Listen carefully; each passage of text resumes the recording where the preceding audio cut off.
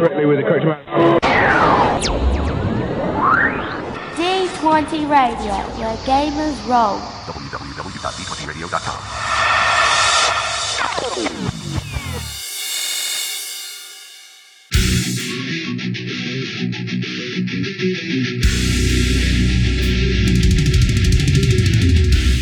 Welcome to Me and Steve Talk RPGs, a podcast where me and my friend Steve try and help you get the most out of your role-playing game experience.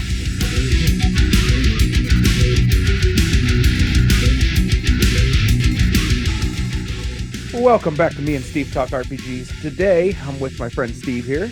Hello. And we also have a guest.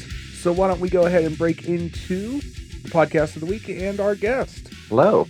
Hello, sir. The voice you're hearing would be Chaz, who, for a long time was a big part of the Story Told podcast and still GMs their actual play of Exalted, which is called Fall of Giara, which is a pretty cool little series. How deep are you into that now at this point, Chaz? I think about 50 episodes into the Fall of Giara, which is part of the Story Told podcast feed, and we are nearing the end of our campaign. So I think I'm edited like 2.5 episodes ahead of what we've aired, which is why I'm around episode 50. But we've probably got 5 sessions left to play of the campaign. Very exciting. It's been a long and winding campaign. Yeah, I actually just finally got around to catching up on the rest of my feed enough to really start digging into it, and I enjoy it. It's different. But to stop for a quick second and tell you a little bit about Story Told in general, Story Told is a podcast in a lot of ways similar to ours, I think, except that where we tend to focus a little more on more action-based and maybe traditional games, Story Told tends to focus a little more on games that have a little more of a narrative style and a social focus. So, we're kind of like similar but not the same. Plus, they also have, as we just mentioned, the Fall of Giara actual play going on there with the Exalted system. But Logan, who's the primary host now of Story Told, and Griffin is there as well most of the time. And to be completely honest, I've poached some people that I heard on there.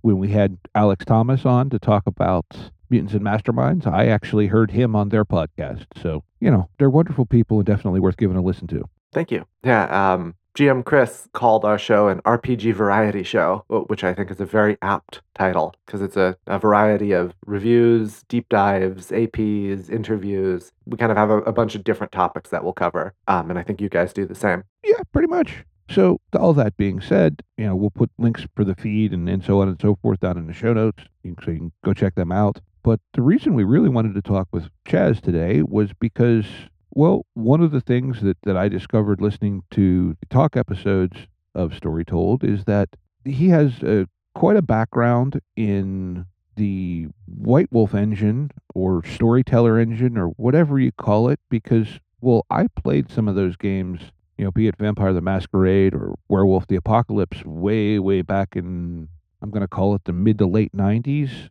I've completely lost touch with them, and I know they've changed quite a bit over the years. They for sure have. And I know, Steve, you've talked a bit, too, about having some interest in some of those systems and settings. And Yeah, I've always been sort of interested in the vampire setting, but kind of daunted by it. It's a really long-running thing, and I don't want to step on any toes, basically. You know what I mean? Yeah, I definitely see that, not just in classic World of Darkness games, but also in other games that White Wolf and the Onyx Path produce, like Exalted, which is my personal favorite, which has 20 years of content, and people are worried that they're going to get the details wrong when they jump in. Well, I think that's a thing for a lot of people with, so to speak, established titles, is they worry about, am I going to get this bit with the world wrong or that bit? And yeah, it can be, especially like you said, if you've got a game that has 20 years of history to it or anything like that. And especially, I think, at least my perception, and this probably speaks some to the other games that were around, when I was introduced to the engine, it seems to me that World of Darkness was one of the first major titles to really, so to speak, put the major focus on social things as opposed to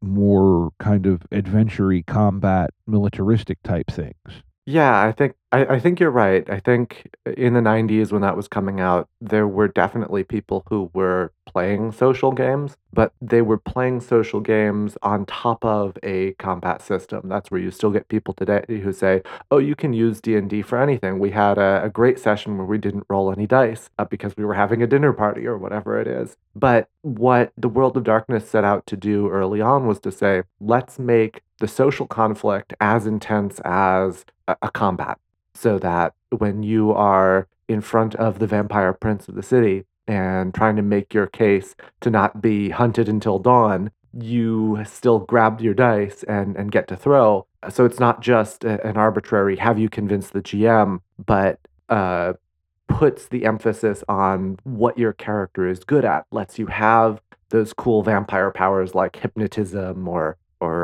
mind control that we see in a lot of vampire media, and put some real meat behind it and not just use combat for the resolution.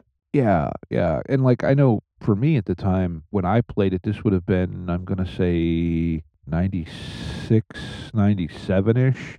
And this was before a lot of the titles that are out there now, be it Exalted or Scion or some of these other ones that at least I never heard of them. The only ones I remember hearing of at the time were Vampire, Werewolf, Mage, Wraith, and Changeling. Yeah, so those were the big five of the World of Darkness, and I think you're right that in the at that time they hadn't expanded out into the other games that came in later during that explosion of role-playing games that happened in the late 90s. So that those are the core World of Darkness games. And the World of Darkness is a world much like our own, except that there are monsters hidden in the night, like the aforementioned vampires, werewolves, wraiths, etc. And so that was really the focus of White Wolf early on. And now what? Now I think there's Hunted.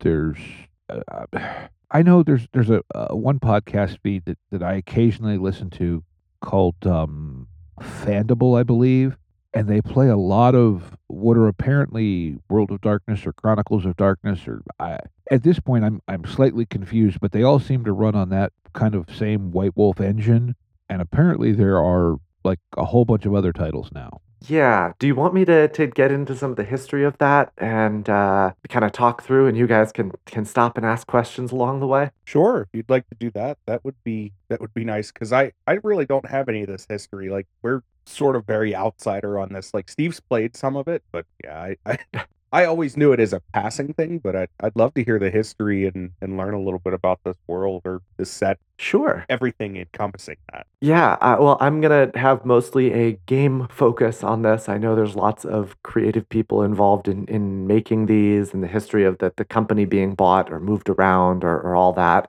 And I'll kind of touch on that as lightly as possible to keep the focus on the games. But yeah, I can kind of get into some of that, and you guys let me know if you want to jump in and say something else or ask any questions or take it a different direction. So we've kind of mentioned the World of Darkness, and the idea of the World of Darkness games is that you are playing a monster in a world much like our own that has all kinds of other hidden monsters and darkness to it. So the big five are the ones that we named: vampire, where you play a vampire, werewolf, and werewolf's interesting because it takes the werewolf myth of you getting bit and turning into a monster and totally turns it around, where werewolves are like secret bloodlines of people who are warriors to save the world from pollution and corruption. You're like Captain Planet, except you turn into a wolf monster. Mage is just that. You play a wizard in the modern world, in a world that rejects magic. And so if you use your magic too blatantly, you suffer some kind of backlash against what you do and can use your will to shape the world. Wraith, you play a ghost, someone who's dead, who starts in kind of the shadow of our world, but then can travel deep into the underworld where there's a whole society of ghosts. And one of the unique things about Wraith is that you have your specter, your dark side that whispers in your mind. And from a play perspective, they usually give that role to one of the other players in the group. So you're playing not just your own character, but the specter to another character. And then Changeling, where you play people whose souls have merged with fairies who are trying to survive in a world that is hostile to them and find the little moments of wonder that can spark their magic in a world that doesn't believe in them anymore. And so that was the World of Darkness game that really hooked me initially because it lets you kind of layer these wild fantasy adventures on top of a mundane world. So those are the original core, and then of course they expanded out into like Hunter and Mummy and Demon and all kinds of other games that were part of the World of Darkness. But as games really started exploding in the D20 era, and there was kind of not quite a renaissance of RPGs, but certainly a boom in the RPG industry, White Wolf at the time decided to expand to make other games. And I guess this is a point where we can stop and talk about the system a little bit because that evolves as they get into the other games. You mentioned the storyteller system, which is it's a dice pool system that they use for all of the World of Darkness games. And it's basically a dice pool system with D10s. So you have points in usually attributes and skills, but it can be other traits. A lot of these have magical traits that could be relevant. And you roll a pool of dice equal to the number of points you have in your attribute plus your skill. So if you are trying to hack into a computer, that's probably intelligence and computer use as your skills. If you have an intelligence of 3, a computer use of 2, you're going to roll 5 dice.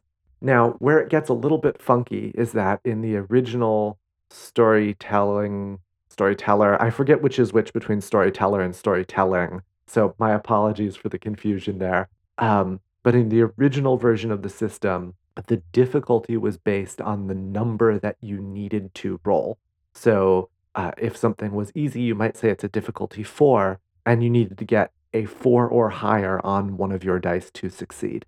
If it was really hard, it might be like a difficulty 8, and then you needed an 8 or higher on one of your dice to succeed. And extra successes meant you were more successful. That was kind of the core of the system. Okay, that clears up a little bit of the mental confusion because I had a vague memory of not having a consistent target number, but everything I've heard recently keeps talking about 7, and that was kind of stuck in my head too, and I'm going, I don't know if I just don't remember things because I've hit myself in the head too many times in the last 25 years or what. Yeah, the sliding target number did some really funky things to the probability of the system that I don't think they realized when they originally created it, but they didn't want to go back and change that core piece of their system architecture within the same game lines. Because one of the interesting things is even as they iterated from edition to edition with the storyteller games, they were largely backwards compatible because they use the same attributes, the same skills. You could take a character sheet from an earlier edition and use it in a later edition, and there might be some differences in like your magic powers and exactly how they work, but it would be largely the same. And so that I think was a real strength, and part of why they didn't want to make that change. Another thing people remember about the system from that era is the idea of botches, where in your dice pool, any 1 that you rolled would reduce the number of successes. And if you rolled 1s and it got rid of all of your successes, you would have a spectacular failure of some kind. And that math, where as you added more dice on high difficulty rolls, it meant you had more chances for 1s as well, made botches really kind of too common as your dice pool got bigger. Yeah, well, and this is something I learned. I heard an interview a while ago with Mark Reinhagen, who, if I have my information correct, was kind of the original architect of the original World of Darkness. He was. But for the original dice mechanics, I found out they brought in someone from the Shadowrun team over at FOSSA, and Shadowrun has kind of a notoriously, shall we say, fiddly mechanical system. I think that's fair. You know, I mean, the game system has its fans, but even some of its most ardent fans, you know, I've had them tell me, yeah, nobody plays Shadowrun for the system, and these, you know, be it whatever we want to call them, White Wolf, Onyx Path, whatever, these games have really established themselves and have a following that, at least in my perception, wouldn't put up with the frustration that I hear coming out of the the Shadowrun community. So I think they've clearly somewhere made a break and revised things, if that seems like a fair statement. Yeah, and I don't think World of Darkness was ever as fiddly as what you get out of Shadowrun, even with the botch mechanics. I know I played some old World of Darkness and never really ran into it as a major pain point. So I don't think it is a real detriment to the system. Just as you start pushing the system limits, that was one of the areas where it would break down. Mm-hmm. So we get back to the explosion of RPGs in the late 90s, early 2000s. White Wolf starts getting into other games. One of the first ones they did was Trinity or Aeon, which was a future sci-fi where you play psychics in a kind of a really diverse sci-fi setting. One of the cool things about Aeon is that because they look at like how does the whole world advance in the next couple hundred years after a series of disasters, each area of the world kind of gives you a different sci-fi vibe or different sci-fi subgenre. So if you want to play Aeon as a cyberpunk game, you can play it in the arcologies of the Federated States of America. If you want to play it as a like spacefaring, almost Star Trek-like exploration, you can play a member of one of the Psi orders that is out and exploring how humanity was scattered across the stars. So there's a lot of neat stuff in the way that you can kind of set your dials for that game.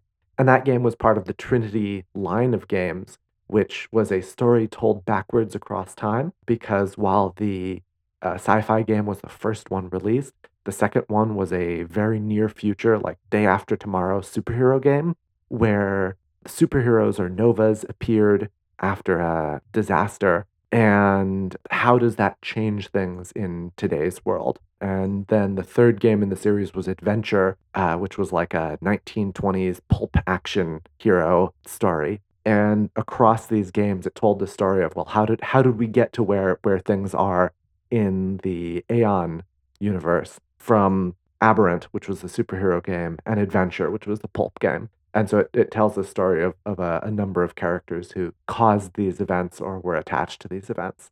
The other game that they made around that time is my personal favorite, and this is around when I was really getting into RPG gaming, was Exalted. And Exalted is a non-Western anime-inspired epic fantasy where you play the chosen of the gods, imbued with divine heroic power in a world that is full of other people who also have this kind of power, and a kind of hegemonic empire that for the most part wants to destroy you. So it really had a lot of epic storytelling opportunity from my perspective, and I really got sucked into that. And for both the Trinity games and Exalted, they evolved the storyteller system. So because both of those games were really pushing the upper limits, World of Darkness is a very gritty, you are a monster and you have some powers, but like once you're outside of your areas of expertise, or if you're not a fighter, like you're not someone who fights a lot, you're gonna suffer in a combat situation. The dice mechanic can be very punishing, and they needed to change that for Exalted and for Trinity. So they came up with a bunch of different ideas. Some of it involved playing with the target number. And so one of the first things they did was they said, you know what, no more sliding target numbers. In Exalted, a 7 is a success. That lets us play with the rest of the system a lot more and have a better understanding of what that's going to mean in gameplay. But then there was a lot of ability to use your power to add dice, or to, in some cases, actually bring the target number down as one of your powers. And so it gave them a lot of granular control of the system there. Or in the case of Aberrant, the idea of mega attributes that would add automatic successes to your rolls. So they played with a lot of that in that era from a system perspective. Now I'm going to pause there. Any questions so far? I mean, the one other game I haven't heard you mention, and this could be just because it hasn't gotten there yet, was Scion, which in my understanding is, well, I'll let you cover it because you know it better than I do whenever you're ready to get there. But no, I mean, I'm following along. Like I said, my experience with the game was like I said, back in the mid to late 90s, and you're already well past that. So Sure. So Scion is in fact the next up game, and it still uses the storyteller system, or what they called modified storyteller at that point. Scion is a game where you play the children of like the mythological gods in the modern world.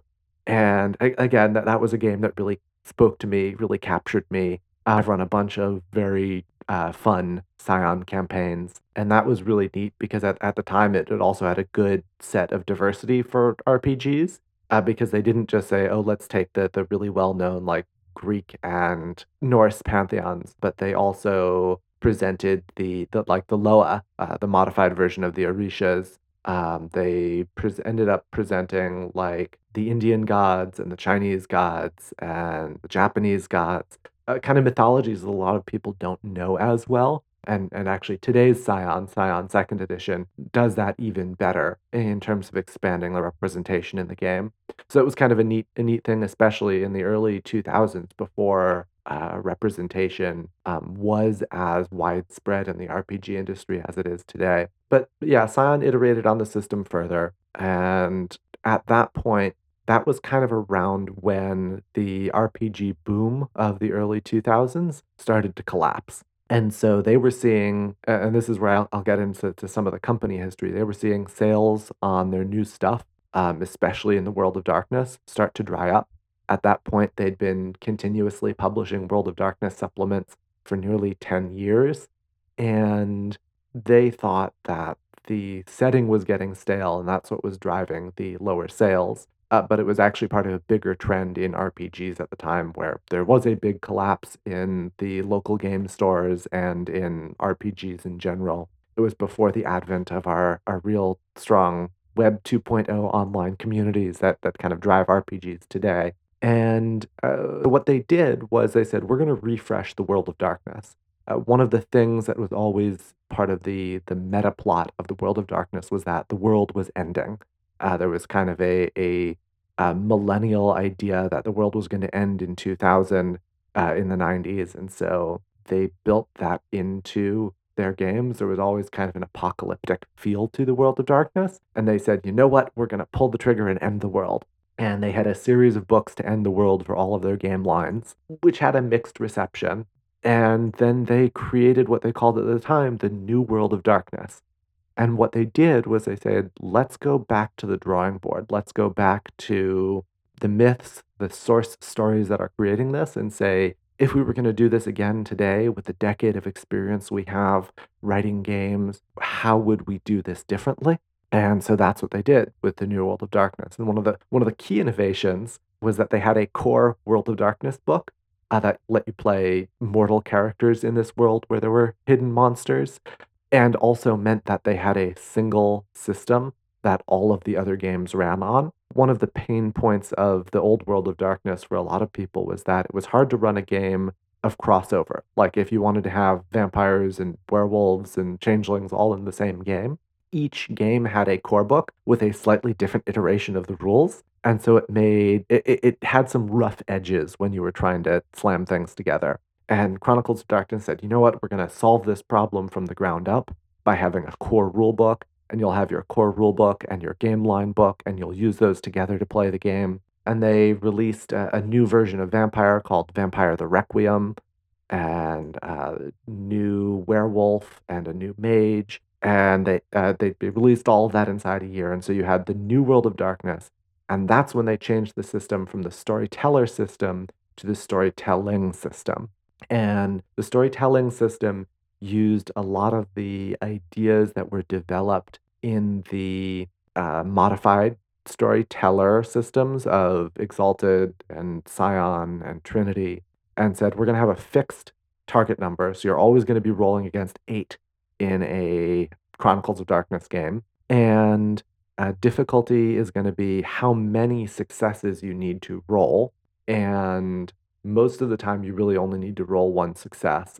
There's kind of some more unusual circumstances where you might need to get more than that. But the difficulty curve is going to be modified by adding dice and removing dice instead of playing with the difficulty number or the target number. So there's a lot of circumstances where you'll be adding more dice to your pool or subtracting dice out of your pool. Again, botches are pretty rare. The way they handled this was you only botch if your dice pool gets reduced to 0. You get to roll what's called a desperation die, where you roll a single die, and on a 10, you succeed anyway. And in that case, on a 1, that's where you botch.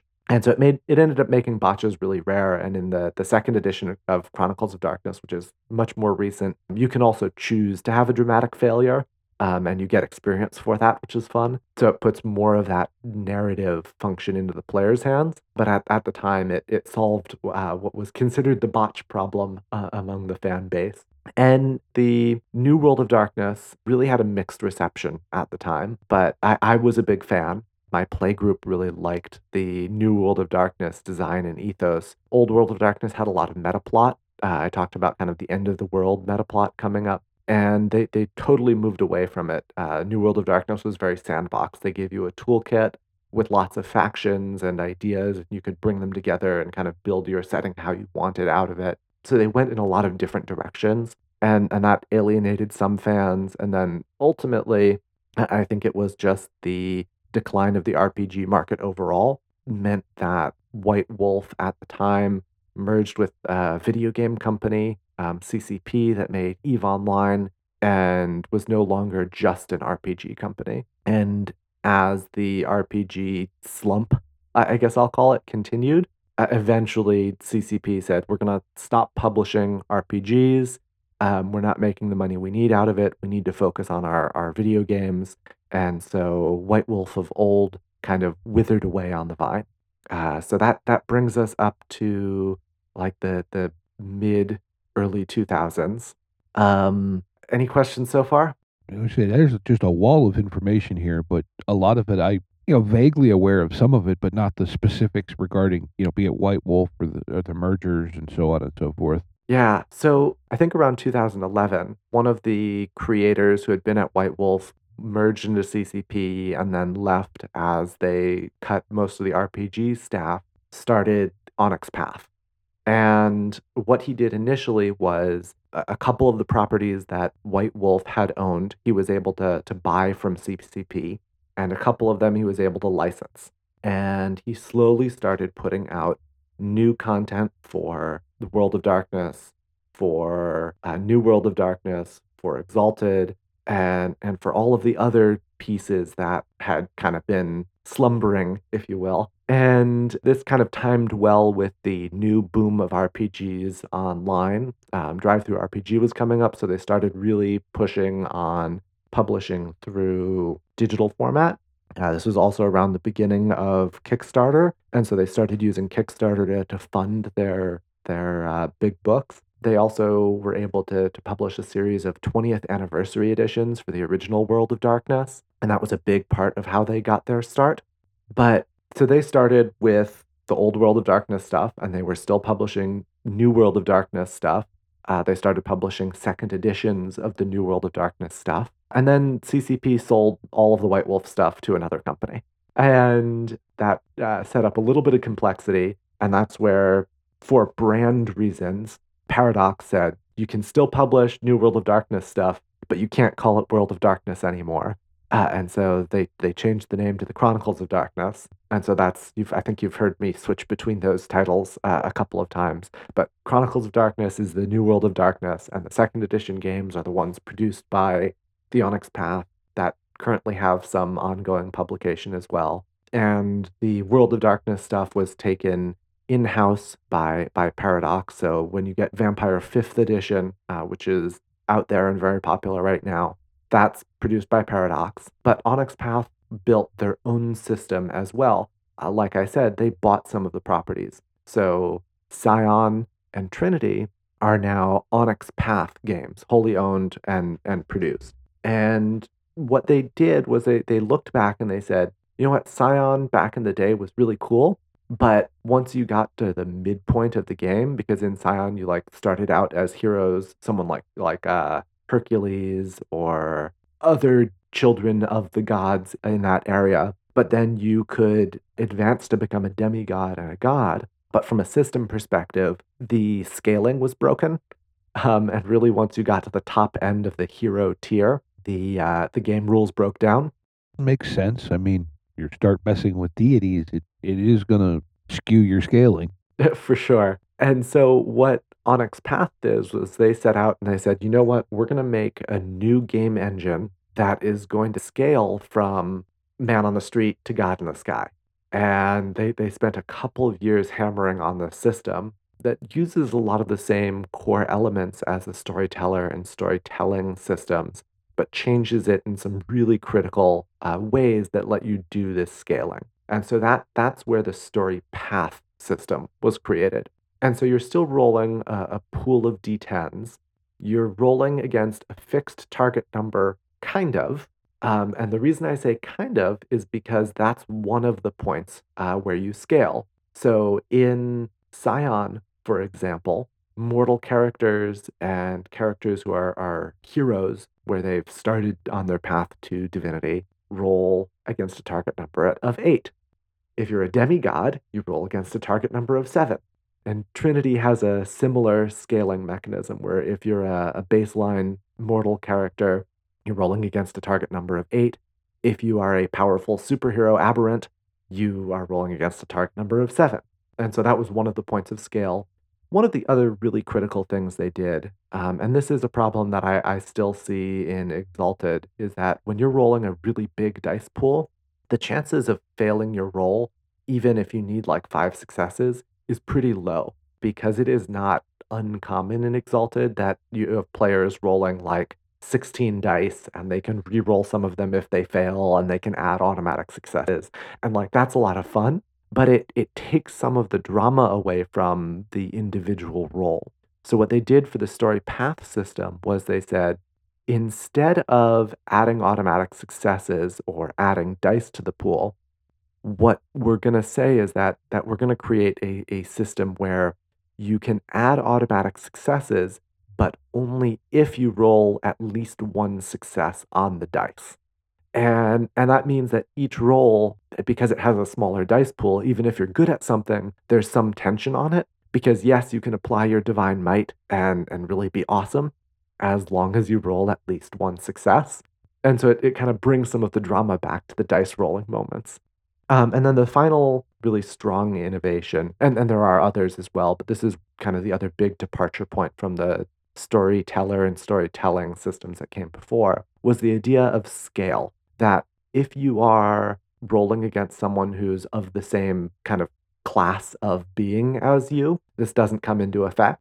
But sometimes things are bigger, faster, stronger, and it's not really a contest between them except on the extreme outside angles. So an example of this is that a person has a speed scale of 0, a horse probably has a speed scale of 1, a motorcycle might have a speed scale of 3, and that becomes a multiplier on the successes that you roll in a contest. So that a motorcycle is almost always going to beat a horse in a race, unless you have some magic power that is going to increase your scale for that moment. And if the scales are too far apart, I think if they're 3 ranks apart, there's just no contest. There's no roll. You can't overcome that advantage gap.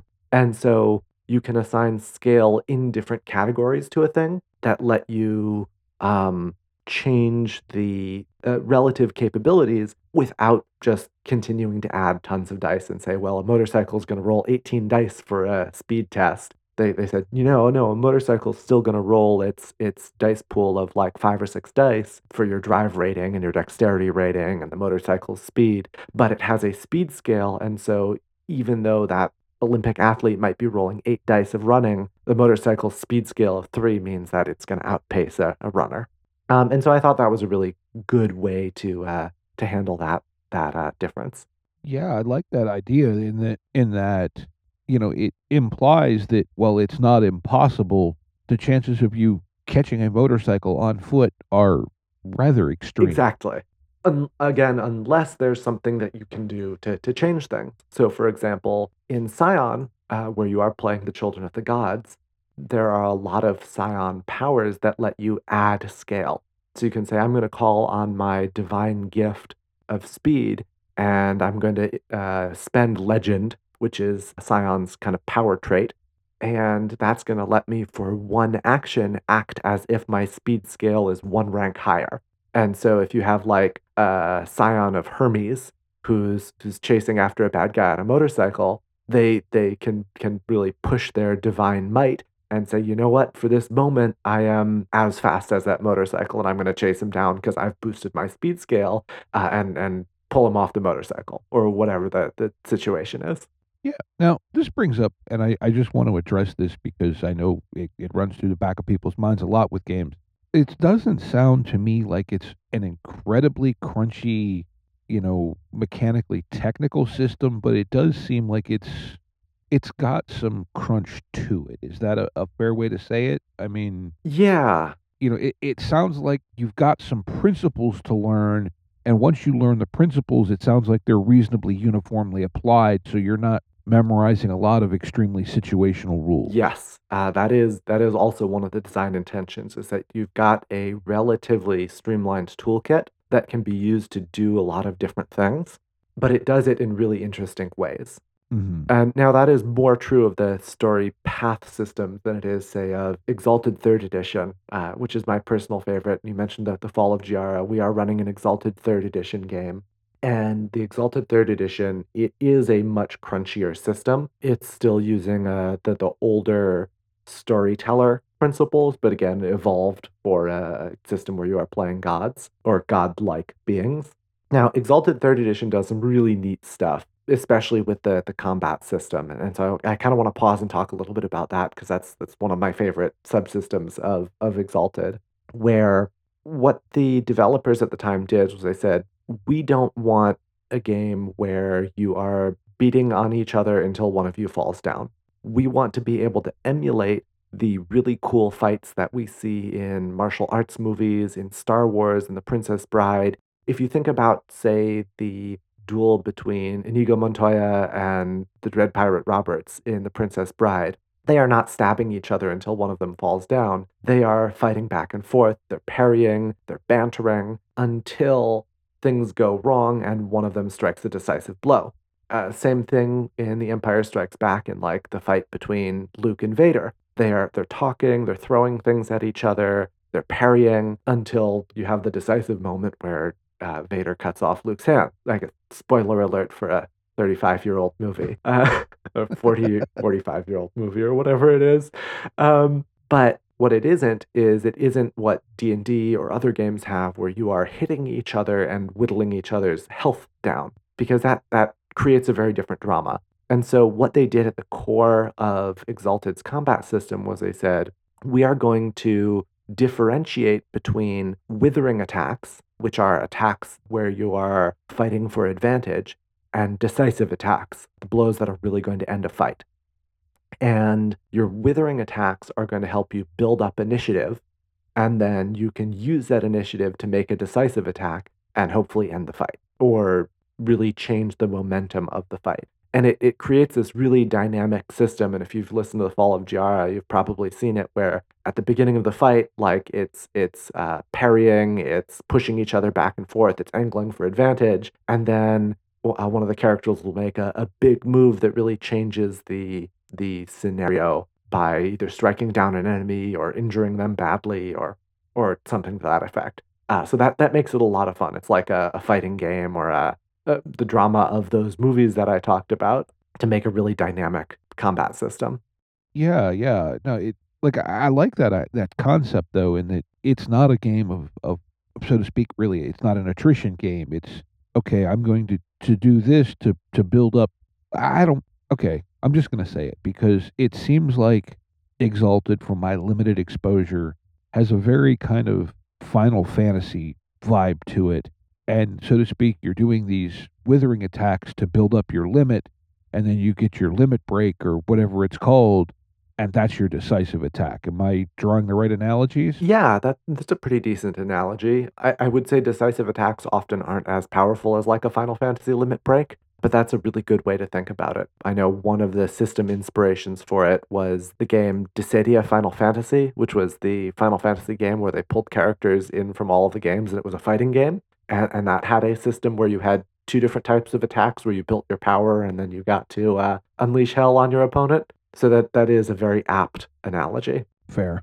And to go back a quick second, your explanation of the business side of things finally kind of explained some of my confusion, because I was kind of getting the impression that some of these games had forked, and now that you're saying they're under different corporate ownership, it makes a little more sense why you see some of them being pushed more aggressively and so on and so forth. But that's kind of dropping back a couple steps in the conversation. Yeah, and it's still kind of in an interesting position because right now Paradox owns the World of Darkness, Chronicles of Darkness, and Exalted. For the World of Darkness, Vampire 5th Edition was produced by Paradox, and they have also licensed other companies to make some of the books for Vampire 5th Edition. So like Chicago by Night, Cults of the Blood Gods are published by the Onyx Path. The Fall of London was made by Modiphius, and there's other companies that are making other properties related to it. The other World of Darkness games are still building on the 20th anniversary edition books, and really it's only Mage that is still getting books in that format. And they have not yet moved into the 5th edition paradigm, which is Paradox's system. And those are still produced by the Onyx Path.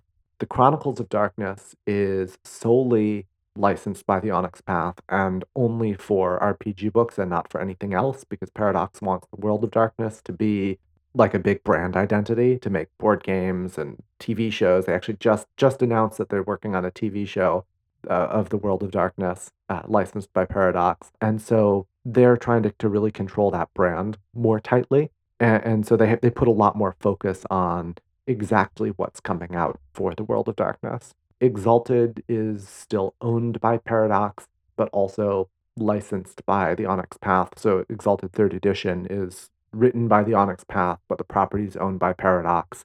And then, like I said, Scion and Trinity are wholly owned by the Onyx Path. Okay. Yeah, I'm glad you can keep it straight, because I'm confused just hearing it.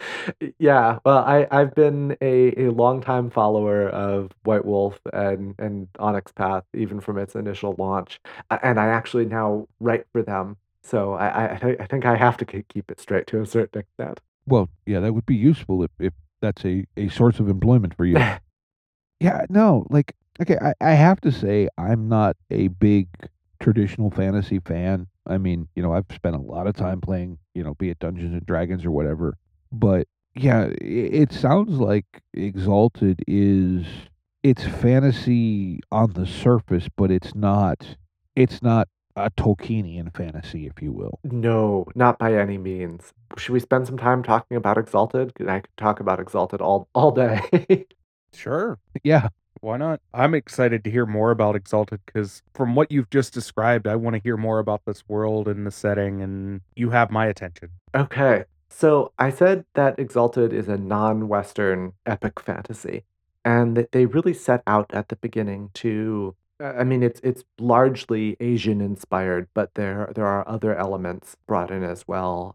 You see a little bit of like Aztec stuff or African ideas in the setting, and in the 3rd edition, they've really expanded it and made an intention of bringing in all kinds of world cultures to present kind of the melange that is creation, Exalted setting.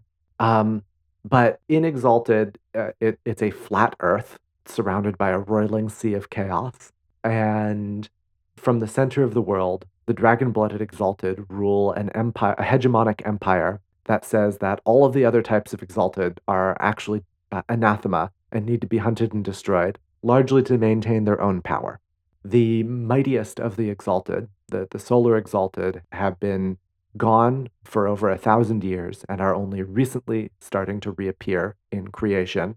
When someone becomes exalted, it is in a moment of heroism or passion, where these exalted souls that look for heroes empower them and let them complete whatever heroic feat that they are doing, and then they have to learn to deal with that power. The exalted were created thousands of years ago by the gods because the gods wanted to overthrow the creators of the world, kind of a titanomachy, if you will, where that the gods overthrew the titans who built the world. But the gods were created by the primordials, and so they could not act against them.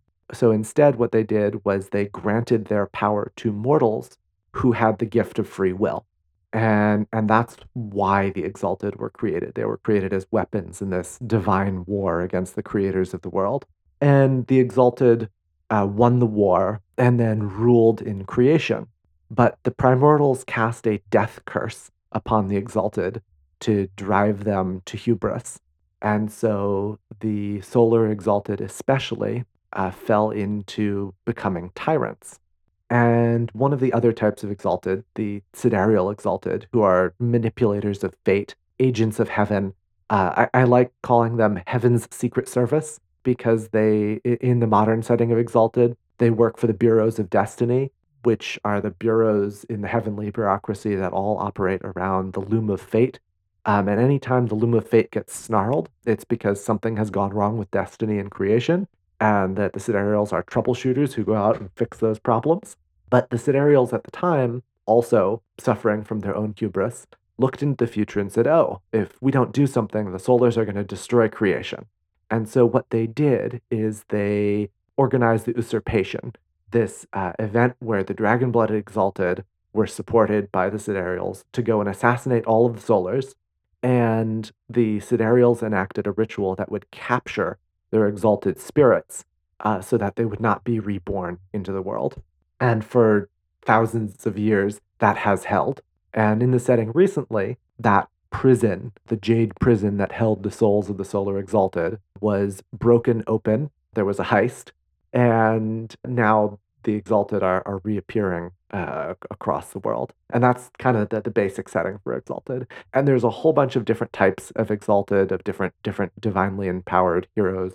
Third edition so far has the three types that are the most common, being the Solar Exalted. And if you get the core book, that's going to have the play experience for the Solar Exalted. They're returned heroes, excellent at whatever they put their mind to, empowered by the unconquered sun, who is the kind of emperor of the heavenly bureaucracy.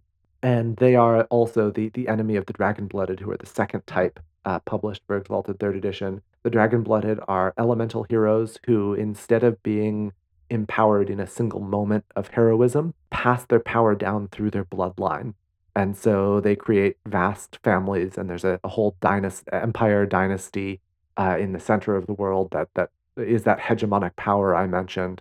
And because they killed the Solars of old, they have a tradition of hunting them when they reappear. And the third type of Exalted for 3rd edition so far are the Lunar Exalted. They are shapeshifters and monsters, tricksters and shamans who have been fighting a millennia-long war against the Dragon-Blooded for killing the Solars and driving them out to the edge of the world. Now, those are only three types, and I guess this is where I get to plug a project that is coming soon to Kickstarter that I was involved in.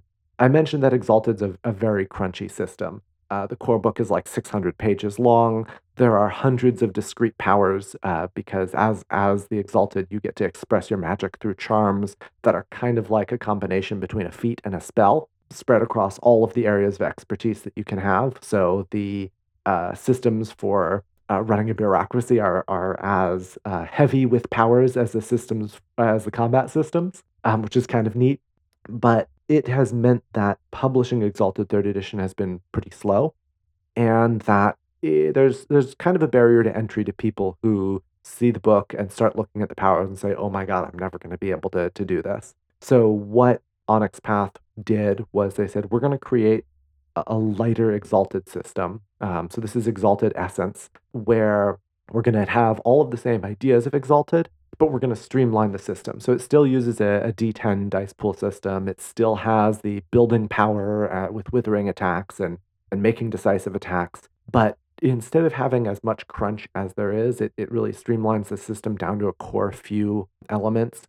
It reduces the ability list to make it more accessible. It reduces the charm list to make each charm kind of more powerful and more meaningful, but without needing to go through the granularity of picking 15 charms for a starting character. It makes things easier for new players and for people getting into Exalted. And kind of most importantly, they are presenting all 10 types of Exalted in one book. So even in the past editions, it's been like one book for each Exalt type. And so for people who want to play mixed games, which is very popular among the Exalted fandom, having everything available all at once in one place is a really good way to get into Exalted. So Yeah. No, that sounds cool because one of the criticisms I've heard leveled at some games, and I've even leveled them at assorted games, is that some of these games, and it's only a criticism to a point because things are different depending on what stage of life you're at, but some games it seems like are built very much for that high school and college age point of life. I don't want to say, mentality or maturity level, but none of us realized it at the time, but when we were in high school and college and gaming or whenever we got into it, we had so much more time to dedicate to reading rule books, learning rules, and so on and so forth. And at least in my case, and in the case of many people I've talked to, as you get into adulthood, the time that you have to be able to set aside to read and learn game materials seems to get less and less.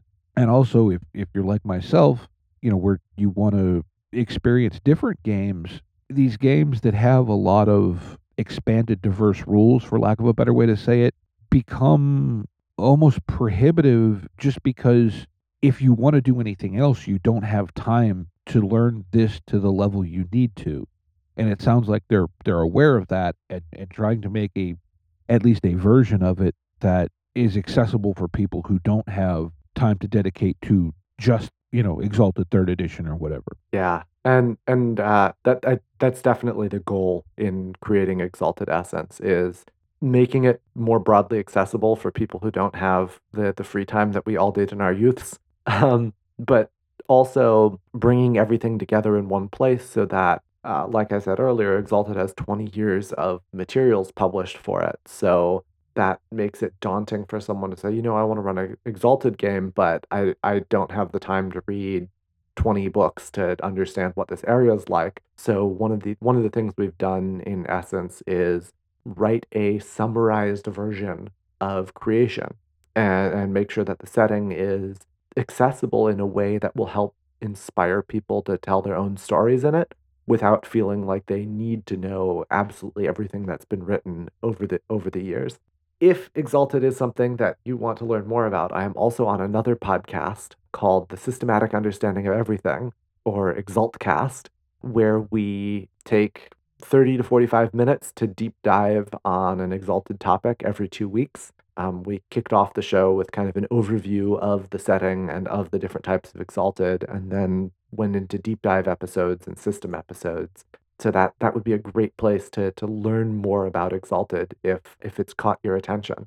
Oh, one other thing about Exalted, and this is something that I often forget to mention, but it was one of the things that really captured me initially, is that Exalted brings something new to the system that I have now tried to incorporate into every role-playing game I run. But it's the idea of stunting, where if, as the player, you give a really cool description for what you're trying to do, you get bonus dice. So you just get a bonus for being awesome in the game. Okay. I remember hearing that in Fall of Giara, and it did seem, let's be honest, you get people who complain about, oh, there's too many meta elements, blah, blah, blah. Well, you know what? No, I disagree because be it, like the Destiny Point thing in the FFG Star Wars or these stunts, anything that I think helps keep players engaged with the game so you don't get that, look, we've all been there, that D&D combat scenario where, okay, my turn's done. I've got at least 20 minutes till I have to do anything again. You don't have those moments. And that it just makes for a more engaged table. And that's a good thing. I don't know how else to say Yeah, I agree 100%. I like that, and I will definitely be backing that Kickstarter when it comes out because that's something. As you started talking about Exalted, and I'm sitting here going, yeah, that's really cool. I want to get into that, and then like Steve said, time's a big thing, and having a basically trimmed down version of that would be awesome. Yeah, well, I will definitely come around to your server and share the link when the Kickstarter launches. Onyx Path has been very transparent that it is They're not sure if it's their next Kickstarter or the one after it. They have two games that are coming to Kickstarter. So one of them will come in May, and the next one will come in June. So either in May or June, we'll have the Exalted Essence Kickstarter out and available. The Onyx Path has also switched to releasing the full game during their Kickstarter campaign. They had a couple early campaigns that took much longer to deliver than they wanted. And so their new policy is they do not go to Kickstarter until the game is fully written.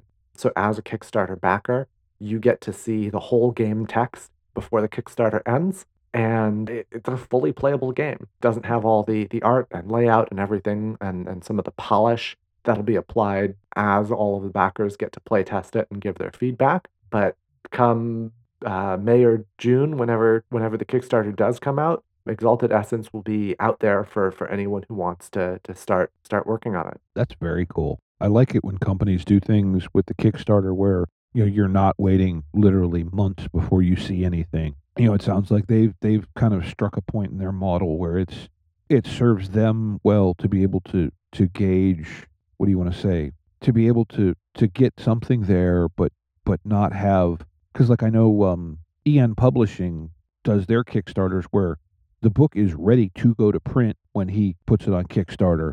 And so literally all he's doing with the Kickstarter is gauging his print run. This sounds more like they're kind of gauging, okay, we're going to take this Kickstarter money and that's going to affect how much we spend on art and so on and so forth. Exactly. So it's kind of a happy medium. Yeah, it's the art. It affects the art budget, and often one of the stretch goals will be more art.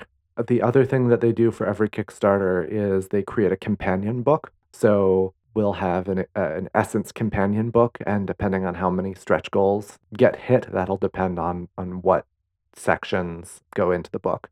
So that'll be exciting as well. Very cool. Steve, you've been a lot quieter than me through this. Do you have any questions here? I'm sitting here like a sponge. I'm just taking it all in. No, I'm very excited to see that, and I've been burned on a couple Kickstarters, so I like hearing that the book is, we'll say, 80% complete and just needs a little bit more. We'll say that the book is written but needs to be completed, and I like that because there's been too many times where I've been like, oh, this is a really cool Kickstarter, and it's a bit maybe no okay. Yeah, no, I've been burned a couple of times as well. But with that, unless you have more to add, I think let's go ahead and move into our next segment. Game of the week. Game of the week. Game of the week. So we've sort of explained Game of the Week to you, and I guess you have one picked out. Steve, do you want to start with this week, or do you want me to start? I have one picked out I can go with if you'd like. Go for it. All right. Well, I'm going to go with something, and this is a little bit of a departure for me because, as I've mentioned, I'm not the biggest stereotypical fantasy fan. But one thing I've kind of always, or not always, but recently had a little bit of a passing interest in is more of kind of a gritty fantasy, a la like a Warhammer fantasy. But the current edition of Warhammer Fantasy, 4th edition, is renowned for being one of those games like we were just talking about, where you've got to dedicate a lot of time to it. There's a lot of very fiddly interconnected rules and so on and so forth. Well, somebody else out there, a guy by the name of Greg Saunders, also felt that way.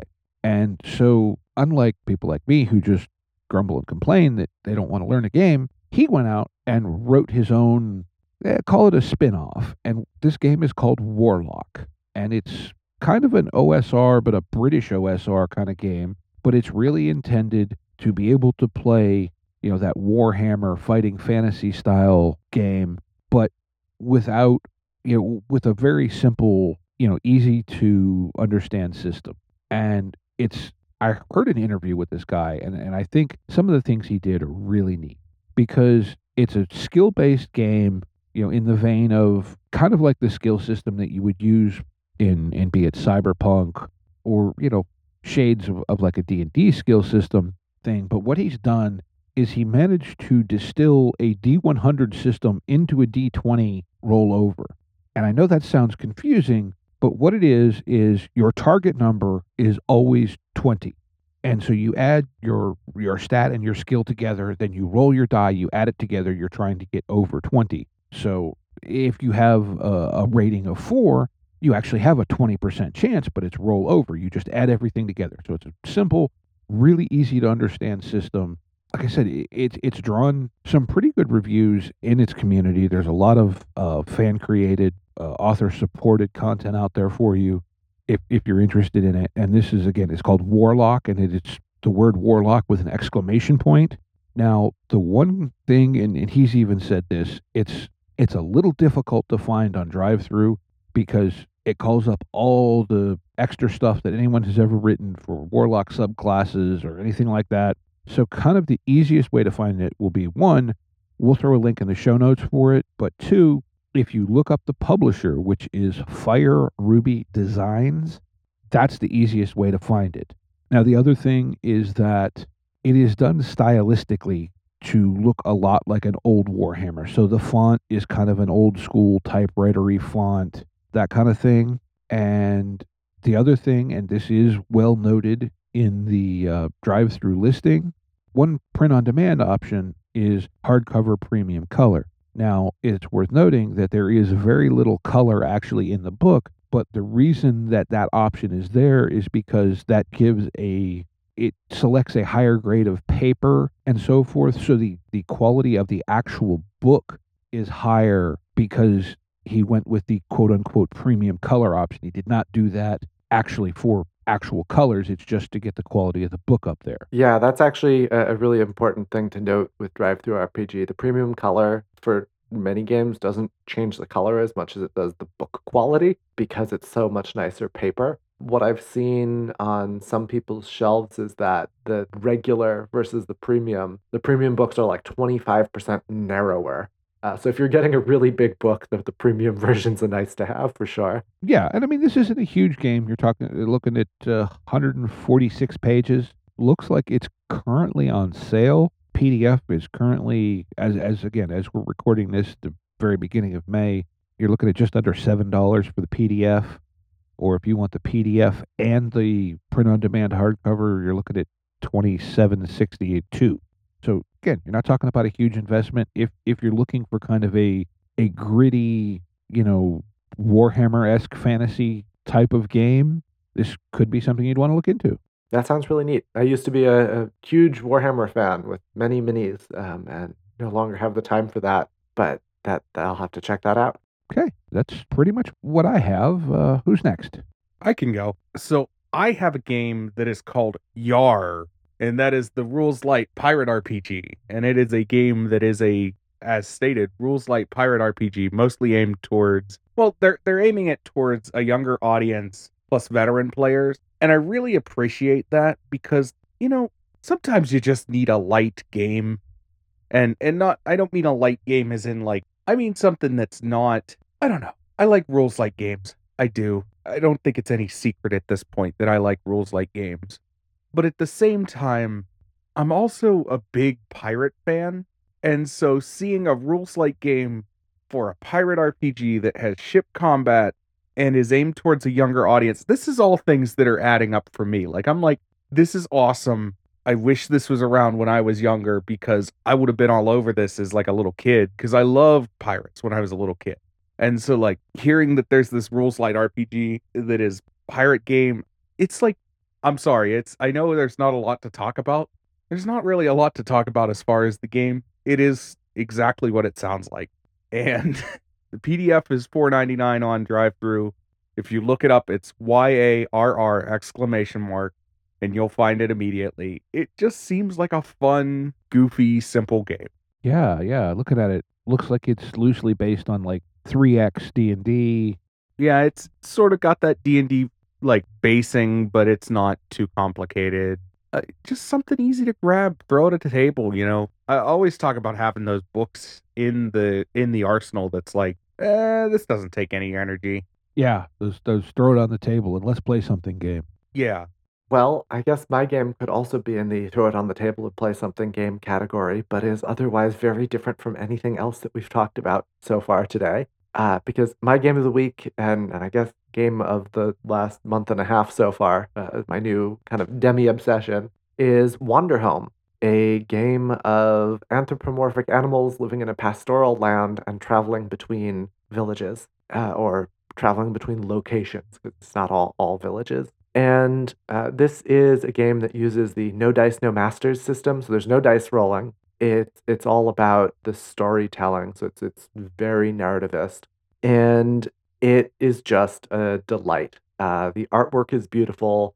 The book is laid out to make it look like an old children's book with the typeface, and the art almost looks like woodblock, but not quite like that old printer style. But just it's beautiful. And in this game, you play animals who are traveling together, and there's no violence, there's no anything, but there's a lot of deep storytelling potential. It does use playbooks out of PBTA, and so in my game that I've been playing, I'm playing a moth tender because in this world the mail is delivered by large moths who fly between the different moth towers, and I am playing a robin who manages the moths and the mail and delivers packages to animals in remote locations. And if that sounds appealing, you will love this game. I know after playing it the first time, everyone in my group was just like grinning. It has that like makes you feel happy kind of energy to it, and that the playbooks really give almost a masterwork in implied narrative, where you pick from a list of options in a playbook, and the options they give you tell you so much about the world and the type of character that you could be. It's really a delight in every way. Sounds pretty cool. And like you said, looking at the listing, it does have a very children's book kind of vibe to it. It looks neat. If you liked the old Redwall books, but especially like the feasts and festivals, this is a game for you. Yeah, I love this. Like, I love everything about this. The art, and this is going, yeah, okay. I just bought it, so Excellent. cool. That'll be here shortly. But yeah, I love this. I don't know how else to describe it other than I'm glad you introduced me to this because I now found my new favorite thing. Thank you. You're welcome. Well, it's the purpose of Game of the Week, right? Is make people aware of things they didn't know about. I bought Aegon after I had heard about Aegon a couple of times, and then once you guys talked about it on Game of the Week, that was that was the thing that pushed me over the edge to go buy it. Cool. Well, I think then we're about wrapped. Anything you want to add as far as ways people can find you? Any other products you want to mention that you've worked on? Kind of self-promote a little bit there, Sure. Chaz? You can find me on Twitter as @StoryToldChaz. I don't tweet a lot, but I am trying to do so more. I mostly tweet about the projects that I'm working on. In terms of projects that I'm working on, I mentioned that I do write for the Onyx Path. I think Exalted Essence will be the first of my writing that will come to the public. So look for that Kickstarter coming soon. I've also written a lot on the Storyteller's Vault and Storypath Nexus, which are like the DM's Guild, but for Onyx Path and White Wolf stuff. So I've published a handful of things for Exalted, working on a big project for Changeling the Lost, which is a Chronicles of Darkness game. The first volume of that is out now. The second volume is coming soon. If Scion is something of interest to you, one of the pain points with that game is that the character creation is a little bit confusing, and so I wrote a guide to Scion character creation, which you can also find on DriveThruRPG. If you search Scion character creation, it will come up. It's called A Pain in the Dice Guide to Scion Character Creation. And I think that's it for self-promotion at the moment. Look out for Essence coming soon. Oh, and yeah, Exaltcast. Go check out my other work on Exaltcast if you're interested in Exalted, or if you want to hear me run Exalted, I run the Fall of Giara on the Story Told podcast feed, and so you can hear more what the game is like there. Okay, now just to clarify something here, when you say Exaltcast, you're talking about systematic understanding of everything, because I know Yes. on the podcast service I use, that's still what it's listed under. Yes, it is called The Systematic Understanding of Everything is the full podcast name. You can find it at exaltcast.com, which is an easier URL. Fair enough. I just wanted to clarify that. One, so I know where to look for the links to put them in the show notes. Of course. All right. Well, then I guess, Steve, you have anything else? No, I think with that, we want to thank you for coming onto the podcast and coming out talking about all of the everything that is this storytelling. Yes, the everything that we've discussed today. Exactly. with that, we do want to remind you, we do still have Discord still active, Twitter, Facebook. Find all that information in the show notes. And we do want to ask every week, we want to remind you to be kind to one another and get out there and play some RPGs. Thank you for having me. And yeah, go play some games. Intro and outro music by the band 12 Noon. You can email us at meandsteverpg@gmail.com. You can also find us at facebook.com/meandsteverpg. Thank you and be kind to each other.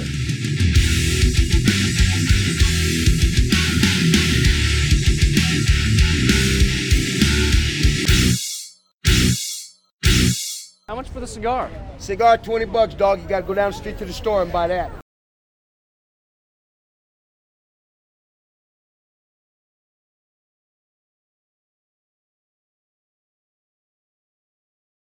Go ahead and move into Game Game of the Week. Game of the week. I know the bit. So, I'm glad you know that.